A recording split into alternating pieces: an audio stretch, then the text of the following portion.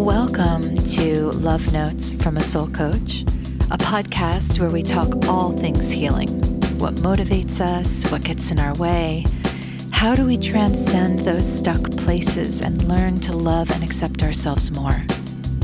I'm your host, Mary, and I've crafted each episode around real themes from my private practice and my life with the intention of sharing insight, inspiration, and just keeping each other company along the journey.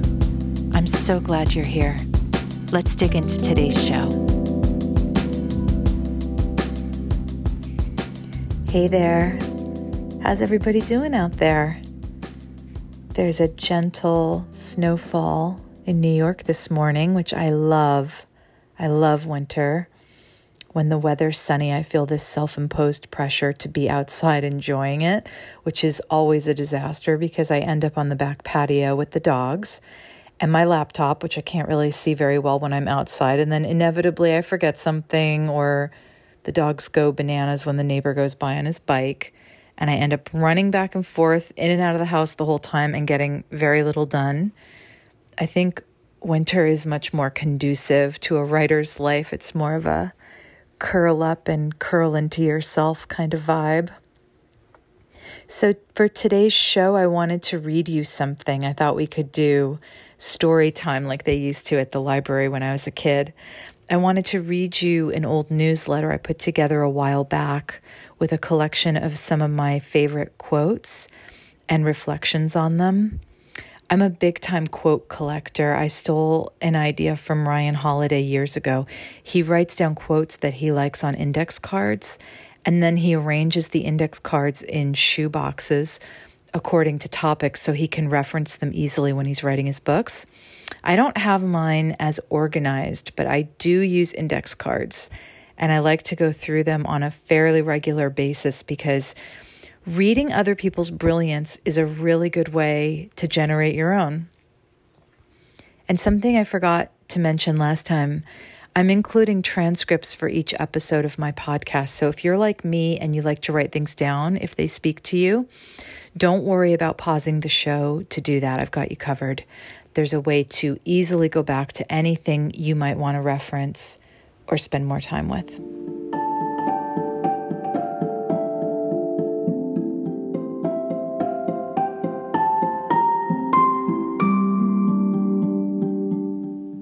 I wasn't looking to improve the conditions of my life.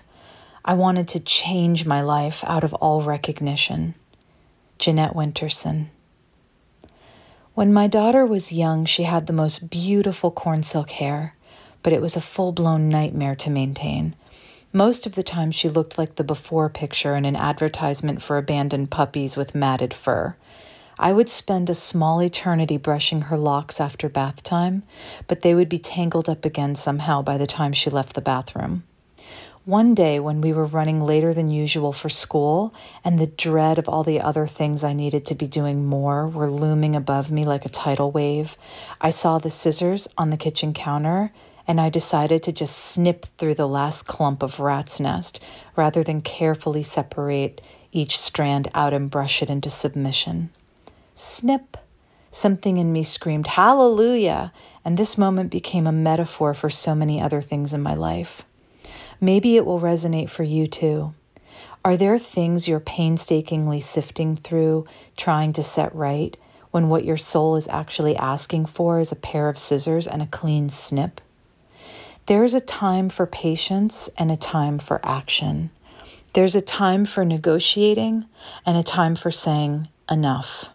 There's a time for allowing the unfolding to unfold and a time for having a deep, hard talk with ourselves where we admit that we've seen enough evidence and now it's time to do things differently. That our peace has become apathy or indifference. That incremental shifts will no longer do. It's time for a radical new way forward.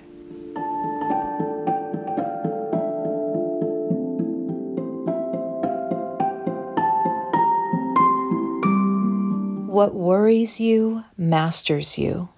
John Locke.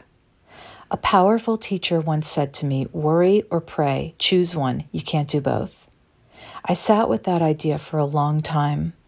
I realized that what I was calling prayer within myself was not prayer. It was pleading out loud for all the things I was worried sick about to be resolved in the way my ego thought best. Please take blank away. Please bring blank back. Real prayer happens when we open our hearts in the spirit of surrender, seeking alignment with what is higher and wiser than us. It's a conversation. The way a pilot calls out to ground control, because ground control can see things the pilot can't see from the cockpit. Show me is a prayer. I don't know is a prayer. When we worry, we lock ourselves into a negative feedback loop. Louise Hay used to say that the habit of worrying is like praying for and affirming what we don't want for ourselves. Worries are thoughts. Any thought we think over and over again becomes reinforced in our psyche. Thoughts we think repeatedly over time become belief systems. What worries us masters us because it limits us. Our worries become the bars of a cage which contains us. Gay Hendricks talks a lot about worrying as a form of self-sabotage. When we're getting close to a breakthrough or a profound change, which might make our old life look fundamentally different to us, we may go into deep worry mode. This pulls our energy away from the steady upward climb toward a finish line and into the weeds of what-ifs, like a needle into a balloon. Worrying is destructive and expensive in terms of how much life force energy we hemorrhage in this mind state. When you catch yourself worrying, ask yourself, is there any meaningful action I can reasonably take on behalf of the issue I'm worried about? If there is, give yourself permission to take it and see if that helps break the cycle of obsessive negative thinking. If there isn't any meaningful action to be reasonably taken, see if you can lovingly, gently remind yourself that you're hemorrhaging life force and encourage yourself to shift into prayer mode instead. Please show me how to release all the fear around this. Remind yourself that worries are thoughts, and thoughts are capable of being managed by their thinker. Any harmful thought can be replaced by a skillful one. Through this act, we reestablish a painful perspective with a positive one.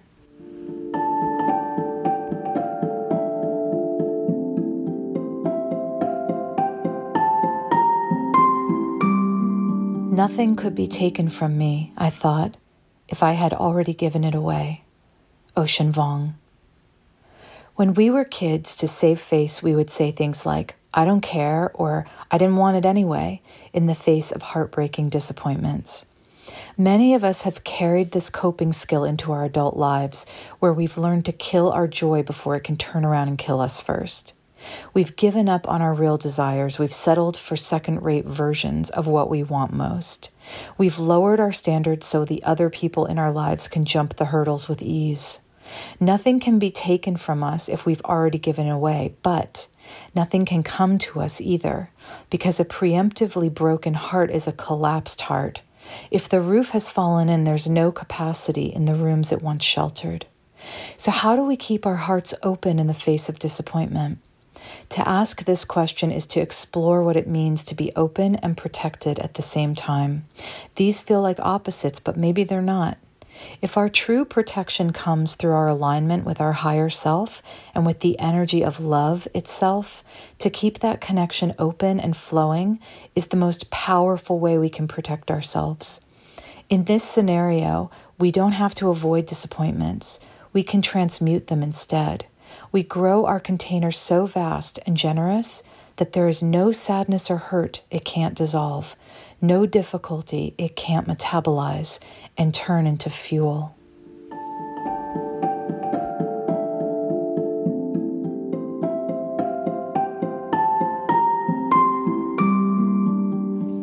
I don't demand a translation of the unknown. Elizabeth Gilbert. Your magic doesn't want to be analyzed. It doesn't want to slide under the microscope. It doesn't want to be explained or justified. It's a butterfly that wants to land on your shoulder and flap its wings ultra gently for just a moment in the middle of a summer afternoon. It's there and then it's gone and then it's there again because you are steady enough to let it leave and return again and again. Your magic is your capacity to see beyond the obvious, to feel what isn't demonstrably there, to interpret what falls outside the scope of ordinary perception.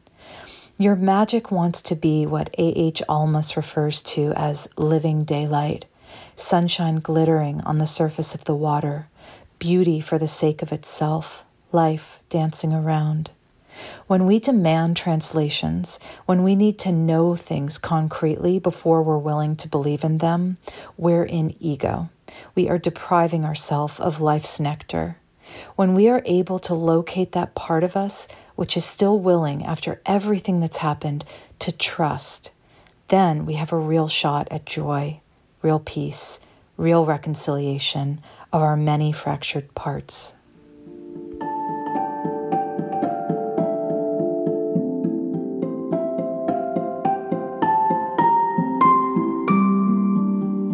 Resentment is soul suicide. Gabor Mate. We talk a lot in the context of codependency about resentment as poison in our relationships, but we don't talk enough, in my opinion, about how poisonous resentment is inside the relationship we have with ourselves. Guilt is a signal that we feel wrong for wanting what we want, and resentment is a signal that we have betrayed ourselves, saying yes when we meant no, and giving from an empty cup. The soul knows exactly what it's here for. It doesn't apologize for feeling what it feels or longing after what it longs for. The soul is clear. The ego is the complicated one. When we live in an internal state of resentment, we create disease and disconnection from our souls. This is not only painful, it's dangerous. When my children were younger, I encouraged them regularly to listen to their intuition, to not go with anyone that made them feel unsafe, to take it seriously if they got icky feedback from within themselves in any situation, that they should get to know and respect that voice, not override it. But I only talked to them about intuition in the context of safety. Until recently, when I made this connection, I wasn't talking with them more broadly about how the voice of the soul is our guidance in every big life decision. It doesn't exist strictly to keep us safe. It also exists to bring us into deeper joy and purpose. Resentment is an alarm going off. It's a signal that we're way off track.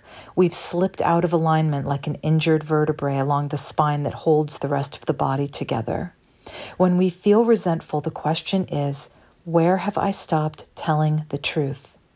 Where am I no longer listening to my soul? Am I willing to let my no's be true no's? Am I willing to say yes to what my soul is hungry for? I hope one or all of these powerful insights will cut through the noise and reach you today, and that you'll be able to work with the feelings they stir and leverage that movement into momentum. Momentum can carry us to all kinds of new places in our lives. You know, your time is the most valuable asset you have in this life. So I deeply appreciate your decision to spend some of it with me today. If you heard something that resonated or brought hope or a new perspective to your life in a meaningful way, please consider subscribing, reviewing, and sharing my podcast so it can find its way to more ears out there. If you'd like to learn more about my work, you can visit me anytime at marywelch.com. You can sign up there to join my mailing list and stay connected to all of my offerings, writings, and updates. Till next time, friends.